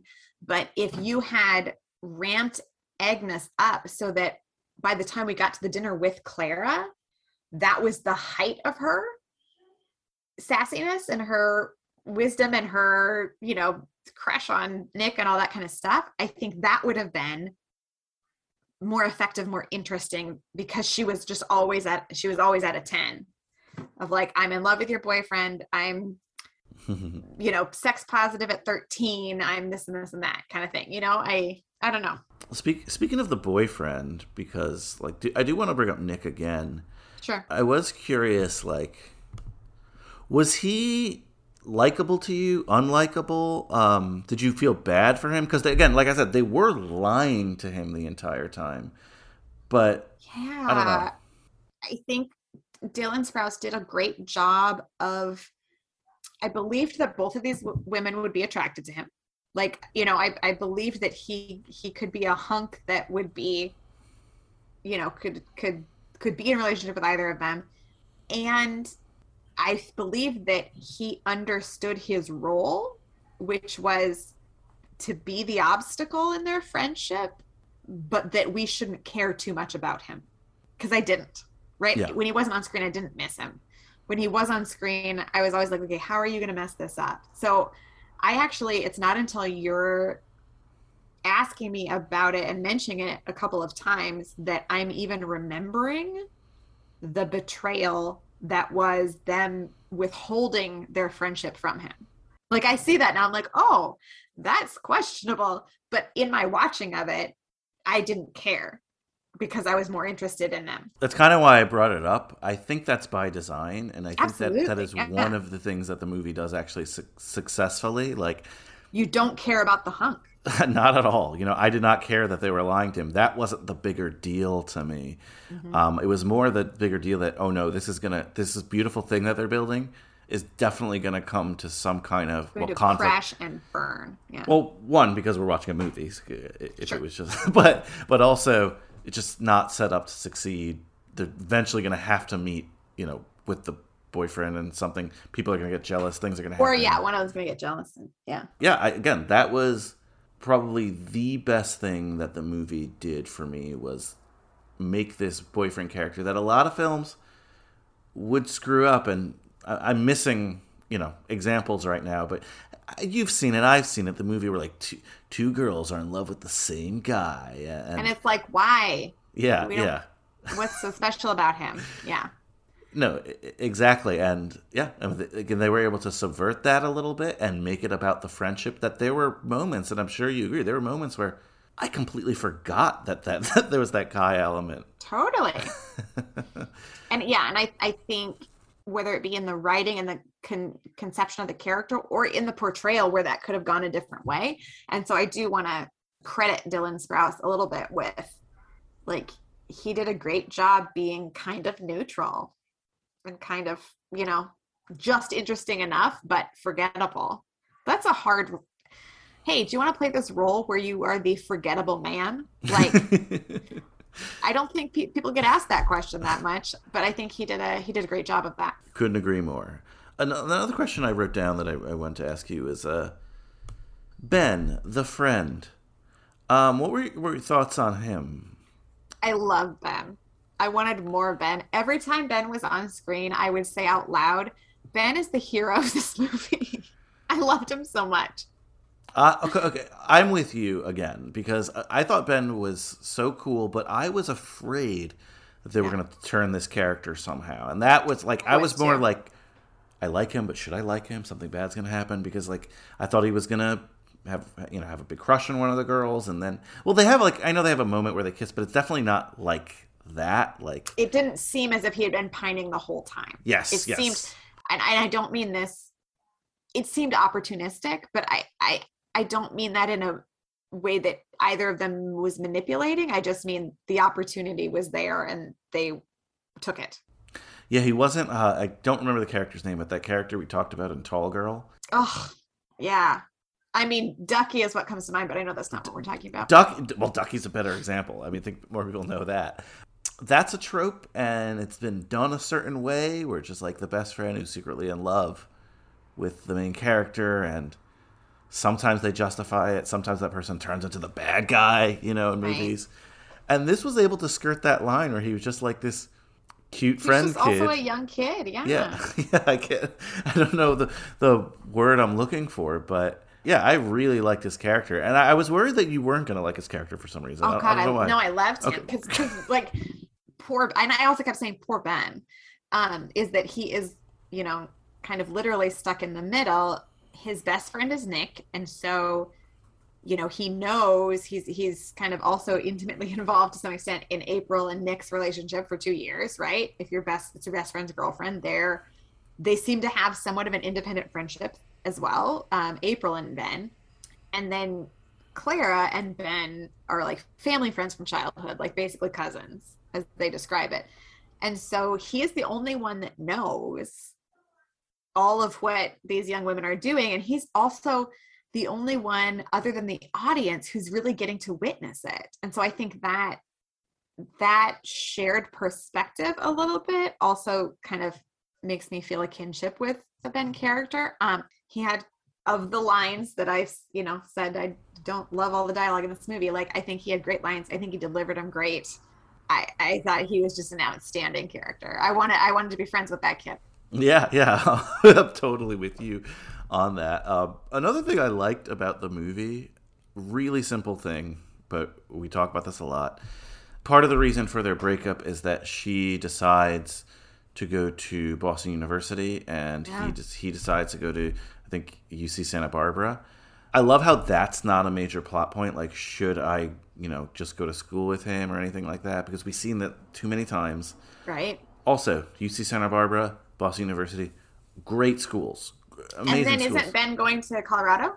Yeah, Ben's going to Colorado. Another great school. But I'm so happy it wasn't Harvard, Stanford, and the usual ones we get. I did think of you when I saw the UC Santa Barbara on there. I was like, oh, good. We don't see that a lot, and that's great. That's awesome. Thank you for being a little bit different in that respect. Little thing, but I had to mention it. Yeah. And Clara not wanting to go to college, or at least at the moment, that not being her priority. Like that also wasn't, it was brought up and kind of used against her at some points, but it was also just happened to be her choice. And I thought that was good too. Another trap I was worried about because they kept mentioning culinary school. And I forgot what she called Canary it. School. Oh, Canary School, yes. And in the end, she's like, maybe I'll check out culinary school, and that's fine. I thought she was going to get like straight-laced and apply to these culinary schools, and because we see that too. It's like, no, yeah. I like the fact that she doesn't know that she's taking some time. She just moved to a new place and she wants to, see the lay of the land. Loved seeing that. I thought that was awesome. Yeah. Aislinn, did you? Sorry, I have a little bullet point list. This movie made me think of you a lot. So, and not just because we were doing it, but did you learn any Instagram lessons from this movie? Because I feel like it's also 2018. It's when Instagram was more hot than it is now. It's probably like my Instagram level that way. I knew already about Finsta, which is your fake Instagram account. I knew about that. And yes, I giggled in the scene where the two women are walking in the Hollywood Hills, it seems like, taking a hike. And sort of realized, like, she's like, oh, because I saw your Instagram, and like, oh, you're friends with that fake, Tatiana Realicious. Like, I could see someone saying, like, well, why would she have remembered that name? But that's the kind of thing I would remember, because I am currently trying to figure out, are these real people? If I don't know someone's name and they're trying to follow me, I look to see, do they appear to be a real person? Are they trying to sell me something? Are they trying to murder me? Or do they listen to a podcast that I talk on? And so if you are in the latter category and I have mistook you for the former, I do apologize. Try again. If you are in that category, just send High School Slumber Party a message and I'll give Aislinn the heads up. Yes, Brian will take care of it. I send Brian texts about Instagram, not all the time, but I've sent a few as I try to figure out the world. And so, yes, if I'm not getting the point, let Brian know and he will explain it to me. So a lot of the things I have for this movie, good or bad, I kind of saved for my questions later. Absolutely. So was there anything that you wanted to mention that? I'm kind of similar. I think, we've talked about a lot of the foundational pieces, and then I agree with you. I applaud it for some of the zags it took in terms of it not being about whether she should go to college or not, recognizing that, the loss and the grief of like leaving your family to go someplace else, and this recognition that the next chapter is a whole new thing, and that, like, yes, this is the end of high school, but there's so much more coming that I was glad to see. I liked those aspects. And nobody went along with someone to the college destination they were going to, which is always something we get, but it's always weird in movies. Yeah. Okay. So 2 other things actually that I found that I wanted to mention that were not, that I'm not going to mention later. Lyft definitely gave some money for this film. Yeah, absolutely. Because like the whole Kleenex thing you mentioned, I feel like most people will still say I'm Ubering or something like that. Yes. Not I'm Lyfting, and then you like see the Lyft logo a bunch. So. Oh yeah. Yeah, Lyft was a sponsor. Good for them. No yelling in the Lyft. Yes. Good for Lyft for supporting independent film. And then I felt a little rewarded when Clara slushied April Yeah. and hit her in the chest. I was like, oh, that's weird. You usually see it go to the face in movies.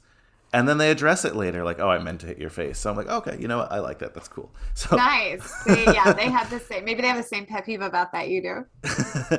so validated a little bit there. Other than that, Okay. oh, sorry. One more, and I put this in bold. Loved for our spiritual leader, our godfather, Joey Lewandowski. Big Carly Rae Jepsen fan. Yes. So was Nick in this film, and I laughed a lot at that. Call me maybe. Yeah, he's just staring at that "Call Me Maybe" sign. Love it. Yeah, that was a nice little Cage Club Easter egg. Little Easter egg there. But let's get to our questions then. Who was this movie made for? We mentioned it a little bit, but because of the explicit nature of it, I would say teens and adults. Yeah, I said specifically adults who are into indie films, right? Like Yeah. I don't Or think teen films.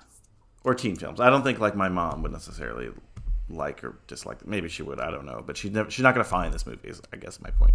Sure. Is this based on YA? No. Dead parent or dead teen? I don't.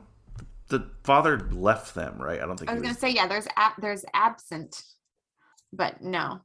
No not. death.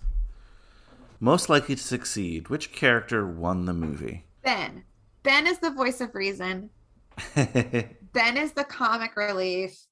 Ben is also one of the people saying, like, next year's going to be awesome. We're going to college. Like, he is forward momentum. I think, some of these people at these parties and even potentially some of the other main characters in the film, like, are peaking in high school. Ben is going to peak later, and I love it for him. I think he's going to have an outstanding life. That's a great did you pick. think? That's a great pick. I should have picked Ben. I picked April. I know it's the lead, and I know that's the cheap thing, but the fact that she almost got back together with her ex-boyfriend, but then didn't and went her own way. Yeah. And like owned her shit in the end, too. Exactly. Took accountability for the things that she was doing. Made a new friend in the process who she's looking forward to seeing when she comes back for whenever her break is. So that's why I picked April. Good ending for our lead. Totally. Wooderson Award. And this is for a character who you would have liked to have seen more of in the film. Who is it for you, Aislinn? I mean, part of me wants to say Ben also, but I don't really mean that because I feel like it was kind of just right. So I'm going to say the manager at the movie theater. I thought his scenes were great. I could have used a little bit more of him. Oh, you liked him. Interesting. So I actually, even though I like the actor, I gave him my Long Duck Dong Award. Okay. Interesting. As much as I liked him and I liked his lines, he was a tad creepy. And I think that's Oh, wait, hold on. I walked away for one scene. He didn't harass her at the theater. A patron harassed her, right? There was a patron who harassed her? Did he like touch her shoulder awkwardly? He touched her shoulder Okay. awkwardly, yeah. I missed Okay. that scene. And I thought it was someone going to a movie that did that. I didn't realize it was the manager that did that. No, he did that. Oh. That's why it was a weird character to me, because there was like fun Yeah. moments, and then he just, after seeing that, and then he fires her when that happened, with the slushy incident happened. Yeah. Now, yes, it was unprofessional, but part of me thought that he was firing her because like she revealed that she was with a guy now, and suddenly like, Oh, see, yeah. I was missing that very important scene where he was creepy. yeah, that's why I was like, oh, you want more of him? That's interesting. That's what happens when you go to the kitchen to get more wine and don't pause it. I'm going to stand by it because it's what I said. Maybe if there was another scene, he would have been able to redeem himself from being creepy. The good version, because he's a really fun actor. The good version of him would have been awesome, and I would take more of. And that's kind of the thing too, was seeing him, having recognized him from something else I just saw where he was charming. I did mean it more about the actor, but we're not perfect here. Well, we are AP. We're not perfect. So No, I'm just barely in class.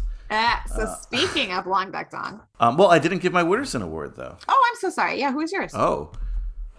random character, but I really liked him. Mordecai, he hosted the first house party. I loved, like, he's like, no one in the bedrooms. He's like tidying up, like when they were in the parents' room. I don't know. I would like a little bit more of Mordecai, because that whoever that young actor was did a really great job with And not it's a a lot great of stuff. name. It's a great name. It's a great name. I mean, that and Bruno Shabazz was the other. Yes. Good names in this film. Good names, people having parties. So I mentioned my Long Duck Dong Award winner already. Who was yours? Mine were the two, April's two friends, Molly and the other one. I don't think they brought anything to it. They seemed to be one-dimensional caricatures of like vapid high school girl. So I didn't like, you know what I mean? Like I didn't like that. I didn't feel like that fit with these three-dimensional women that the movie, you know, included. And it made me wonder why April was friends with them. And like, they were not charming or interesting to me. I completely forgot about them until you mentioned, and you're so right. That's exactly what I thought when I was watching the movie. Like, why is she friends with these people? And I know that happens in real life too, but yeah, they didn't seem that they liked her that much, and she didn't seem like she liked them that much. So I don't know. Good call on that one though. I like it. The extra credit assignment. Every episode, we recommend a classic teen movie to a character in the film. Eisen, what classic teen film will you recommend to one of these characters, and what character are you recommending it to? I went rogue Ooh. on this one.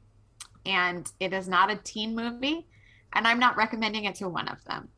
I want all four of our lead characters to watch Bob and Carol and Ted and Alice. Bob and Carol and Ted and Alice. Are you familiar with that movie? I know the name. 1969, about these two couples, and what do you call like encounter groups and like new age self-help, whatever, and like polyamory and not, and swinging and not, and like, I don't know. I would love to watch them watch it and see what their reaction would be. Interesting. Yeah. I'm somewhat familiar with this film. I never knew what it was about. It was one of those movies that you just read. Yeah, Elliot Gould. Okay. That's cool. I love that pick. Oh, yeah. I'm glad you went rogue. So, but you know, the IMDb is documentary filmmaker Bob Sanders and his wife Carol attend a group therapy session that serves as the backdrop for the film's opening scenes. That is not what the movie's about. Why? Oh. How is that ridiculous? Okay. So, yeah, that was my rogue. What is the extra credit homework for, and for whom, from your perspective? So I did go with the letter of the law here. I did not go rogue, but was thinking of just a good teen friendship movie. So two people, I guess, so maybe I went a little rogue. But April and Clara, want them to watch Booksmart together. That's a great answer. I think they'd enjoy it, you know. Totally. I love that. Moment of truth, though. Handing you the red pen and the card, A+ to F scale.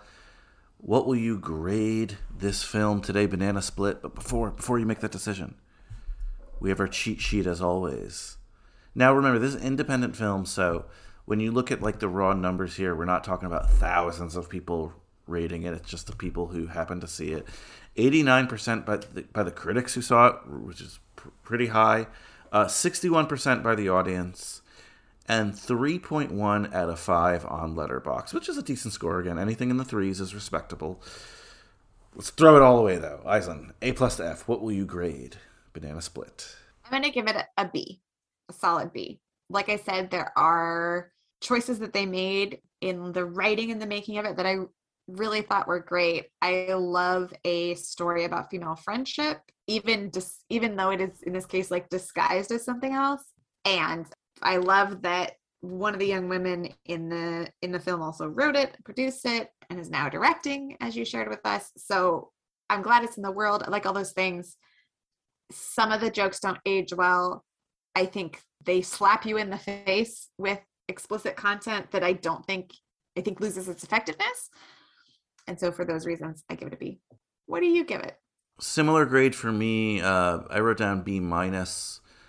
Was it a perfect movie? No. But I would be proud to make this movie, of course, to make any movie, really. You know, it's such an accomplishment. But especially seeing how Hannah Marks has made another film and is directing it as well as writing and producing it now.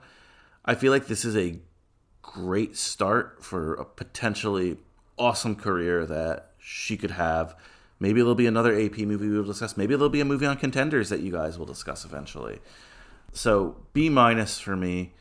There are certain people I would recommend it to, and there's certain people who I know, probably aren't going to enjoy it. But I laughed, had a good time, and And it's short. I was literally just going to say that. Damn, sorry. Any movie that is this short, it's going to get a little bit of props for me because you just knock it out. It's short and it's easy as well. It wasn't a grind to watch. Probably one of the reasons you missed that creepy theater guy scene because, blink and you'll miss anything in this movie. Absolutely. Yeah, no, it's a cool 128. I love it. Love this question. Sleeping bags. If you and I are at our AP slumber party and we're bringing themed sleeping bags from the film Banana Split. Woo, it's getting late. Banana Split. What do those sleeping bags look like? Aislinn, what does yours look like? So I was watching this with my friend Kristen, and we both commented at different points about aspects of the bedding in this movie. Oh. So there was a lot of like pale colors and patterns behind them. Like there are multiple scenes where they are in someone's bed talking and you're kind of looking down on them. And so I love the inside of the sleeping bag is going to be like one of the sets of pillowcases they had that was just a floral print. Like it looks like a vintage floral print in pastels. So that's the inside. And then the outside is going to be like one of the comforters they had that was very tactile. Like it had little rows of little fringes and stuff on it. Oh.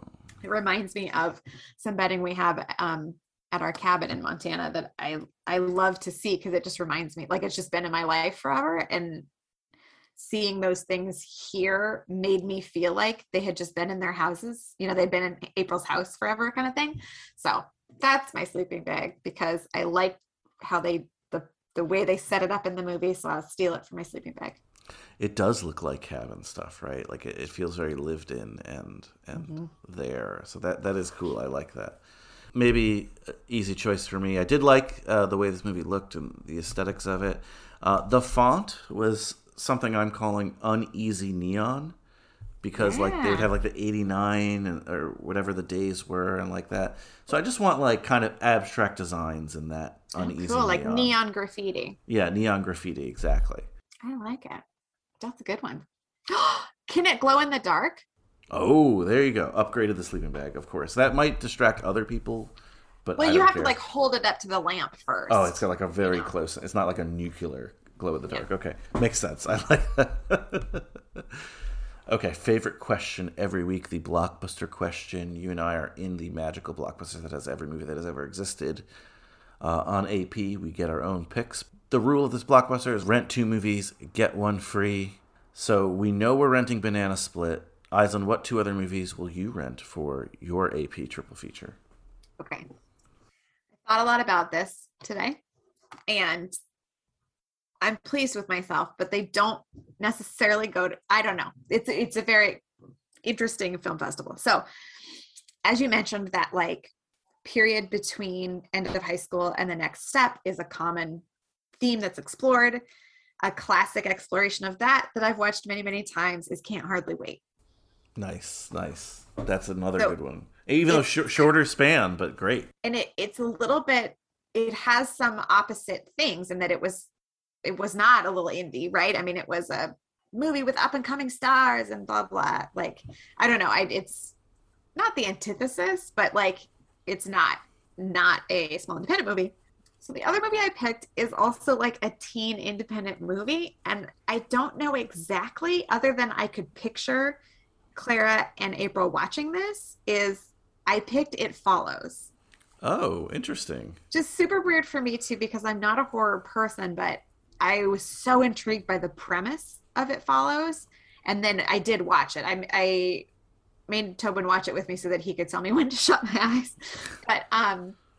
But it was such an interesting idea and I really liked it and I like what it explored. And so there was something parallel to me in this of what I liked, how it explored this kind of coming of age stuff. So that is a wacky night of films.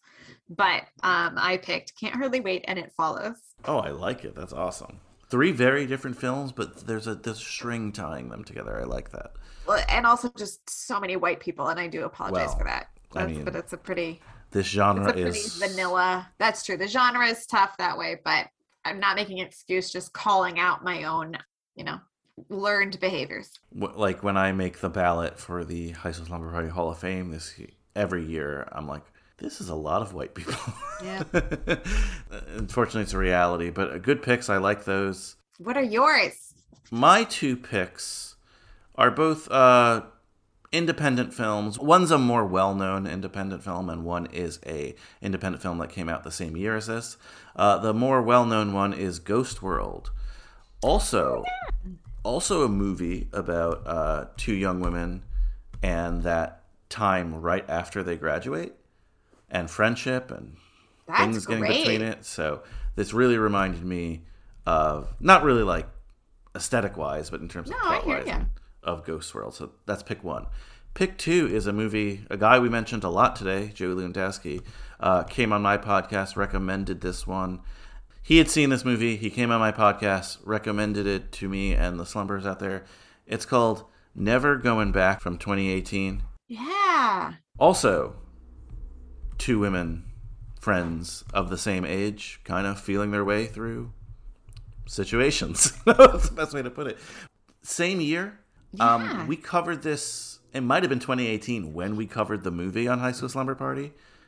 And as it is 2021, and as we have seen those little changes in society and art, I'm curious to do a rewatch of it to see if there's any of the same things that we notice here today with Banana Split. So I thought that would be a fun slumber party to kind of compare notes, to see like an older one in Ghost World and then 2 from 2018 and just, I don't know, chat about it. Those are my kind of slumber parties. Yeah. Oh, I love that. That sounds like a great slumber party.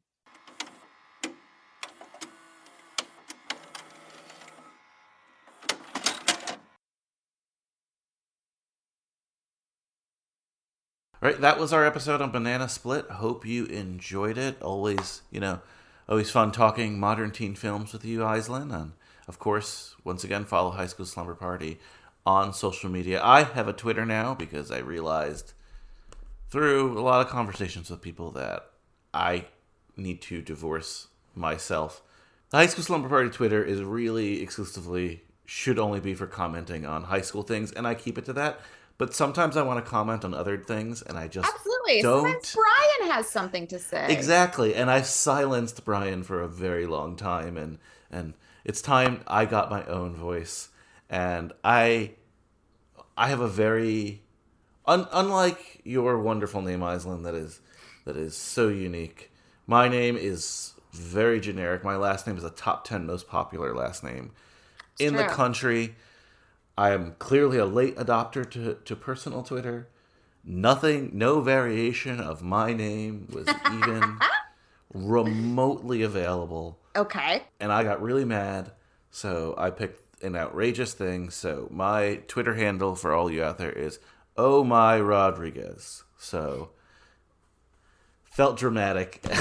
So I love it. Follow me there on Twitter if you'd like, and I'm trying to speak more for myself there, and then all the other High School Slumber Party stuff. And Aislinn, where can people follow you, find you, anything else you want to say?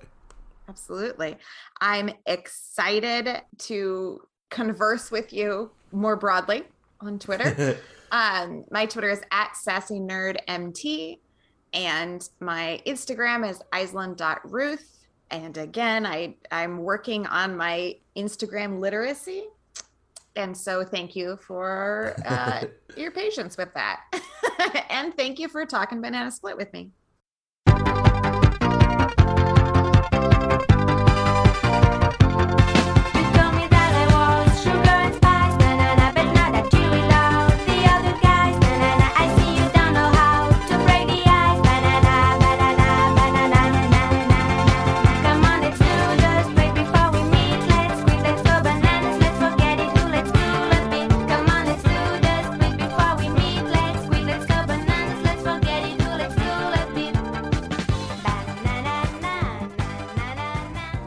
Hey, Brian Rodriguez here, one half of the AP duo. Would like to thank the other half of the duo, Aislinn Addington, for another awesome episode. I really mean it. That was a really fun, awesome episode here on Banana Split. We got personal. I love when we get personal. Just want a couple things wanted to say before I let you guys go. First off, want to apologize for the late delivery of this episode. Life's been a little bit difficult these days, and I'll leave it at that. But I'm happy to be able to get this episode out because it's really a labor of love, and I enjoyed it. I'm happy to be able to do this. It's my salvation, saving grace. It's the thing I look forward to most. So thank you for listening, as always, and appreciate you waiting when times get a little tough here and there. Also, whenever it comes out, hopefully tomorrow, maybe in a day or two, but we're back. Feldog, Hamster, Corey Haim, Corey Feldman, the two Coreys. We're doing it again. Mike Mansley will be my partner for this for the next 2 months, I guess. We're going to be sprinkling in some Corey movies that we haven't covered yet. These guys, for better or worse, if you like them, if you hate them, they are the undisputed kings of teen films for like a good 10 years. They had such a 10-year run that we're going to have to, spread out this series for like at least 3 years. We did a bunch last year. We're doing a bunch this year. We'll do a bunch next year, but we got to start somewhere. And this year we decided to start with a classic, a Corey Feldman film. And of course, this is your homework for whenever the episode comes out. We are going to be talking Stand By Me.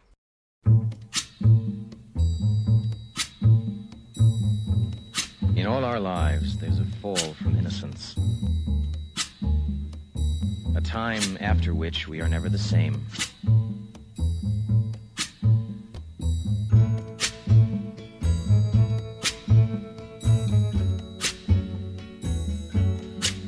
It happened in the summer of 1959. A long time ago. But only if you measure it in terms of years.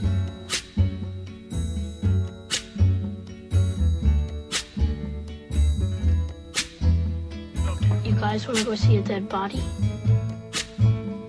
I bet you anything that if we find him, we'll get our pictures in the paper.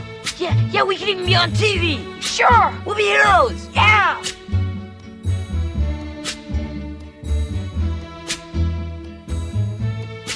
Just supposing that I told the story. Do you think that anyone would have believed it?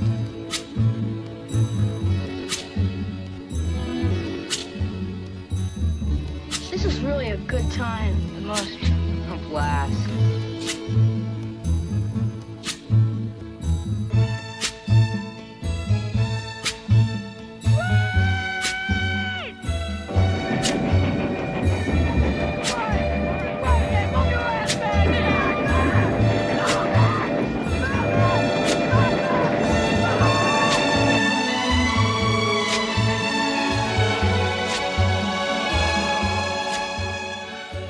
I'm never gonna get out of this town, am I, Corey? You can do anything you want, man. I just wish that I could go someplace where nobody knows me.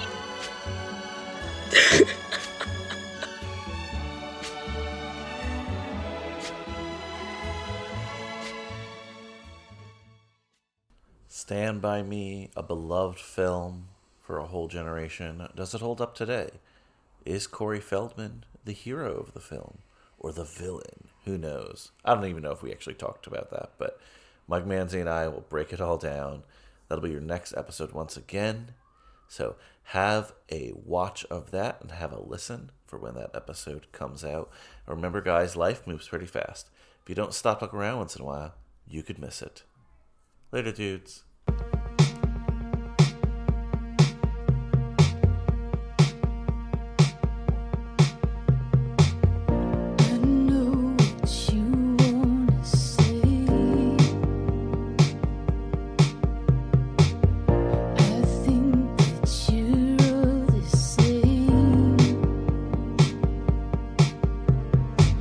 constantly being led astray.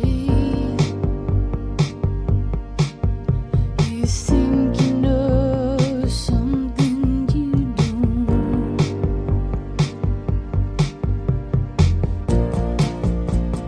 Downtown I spy, halfway up the street. I used to be free. I used to be 17. Follow my shadow around your corner. I used to be 17. Now you're just like me down beneath the ashes. You're still here? It's over. Go home.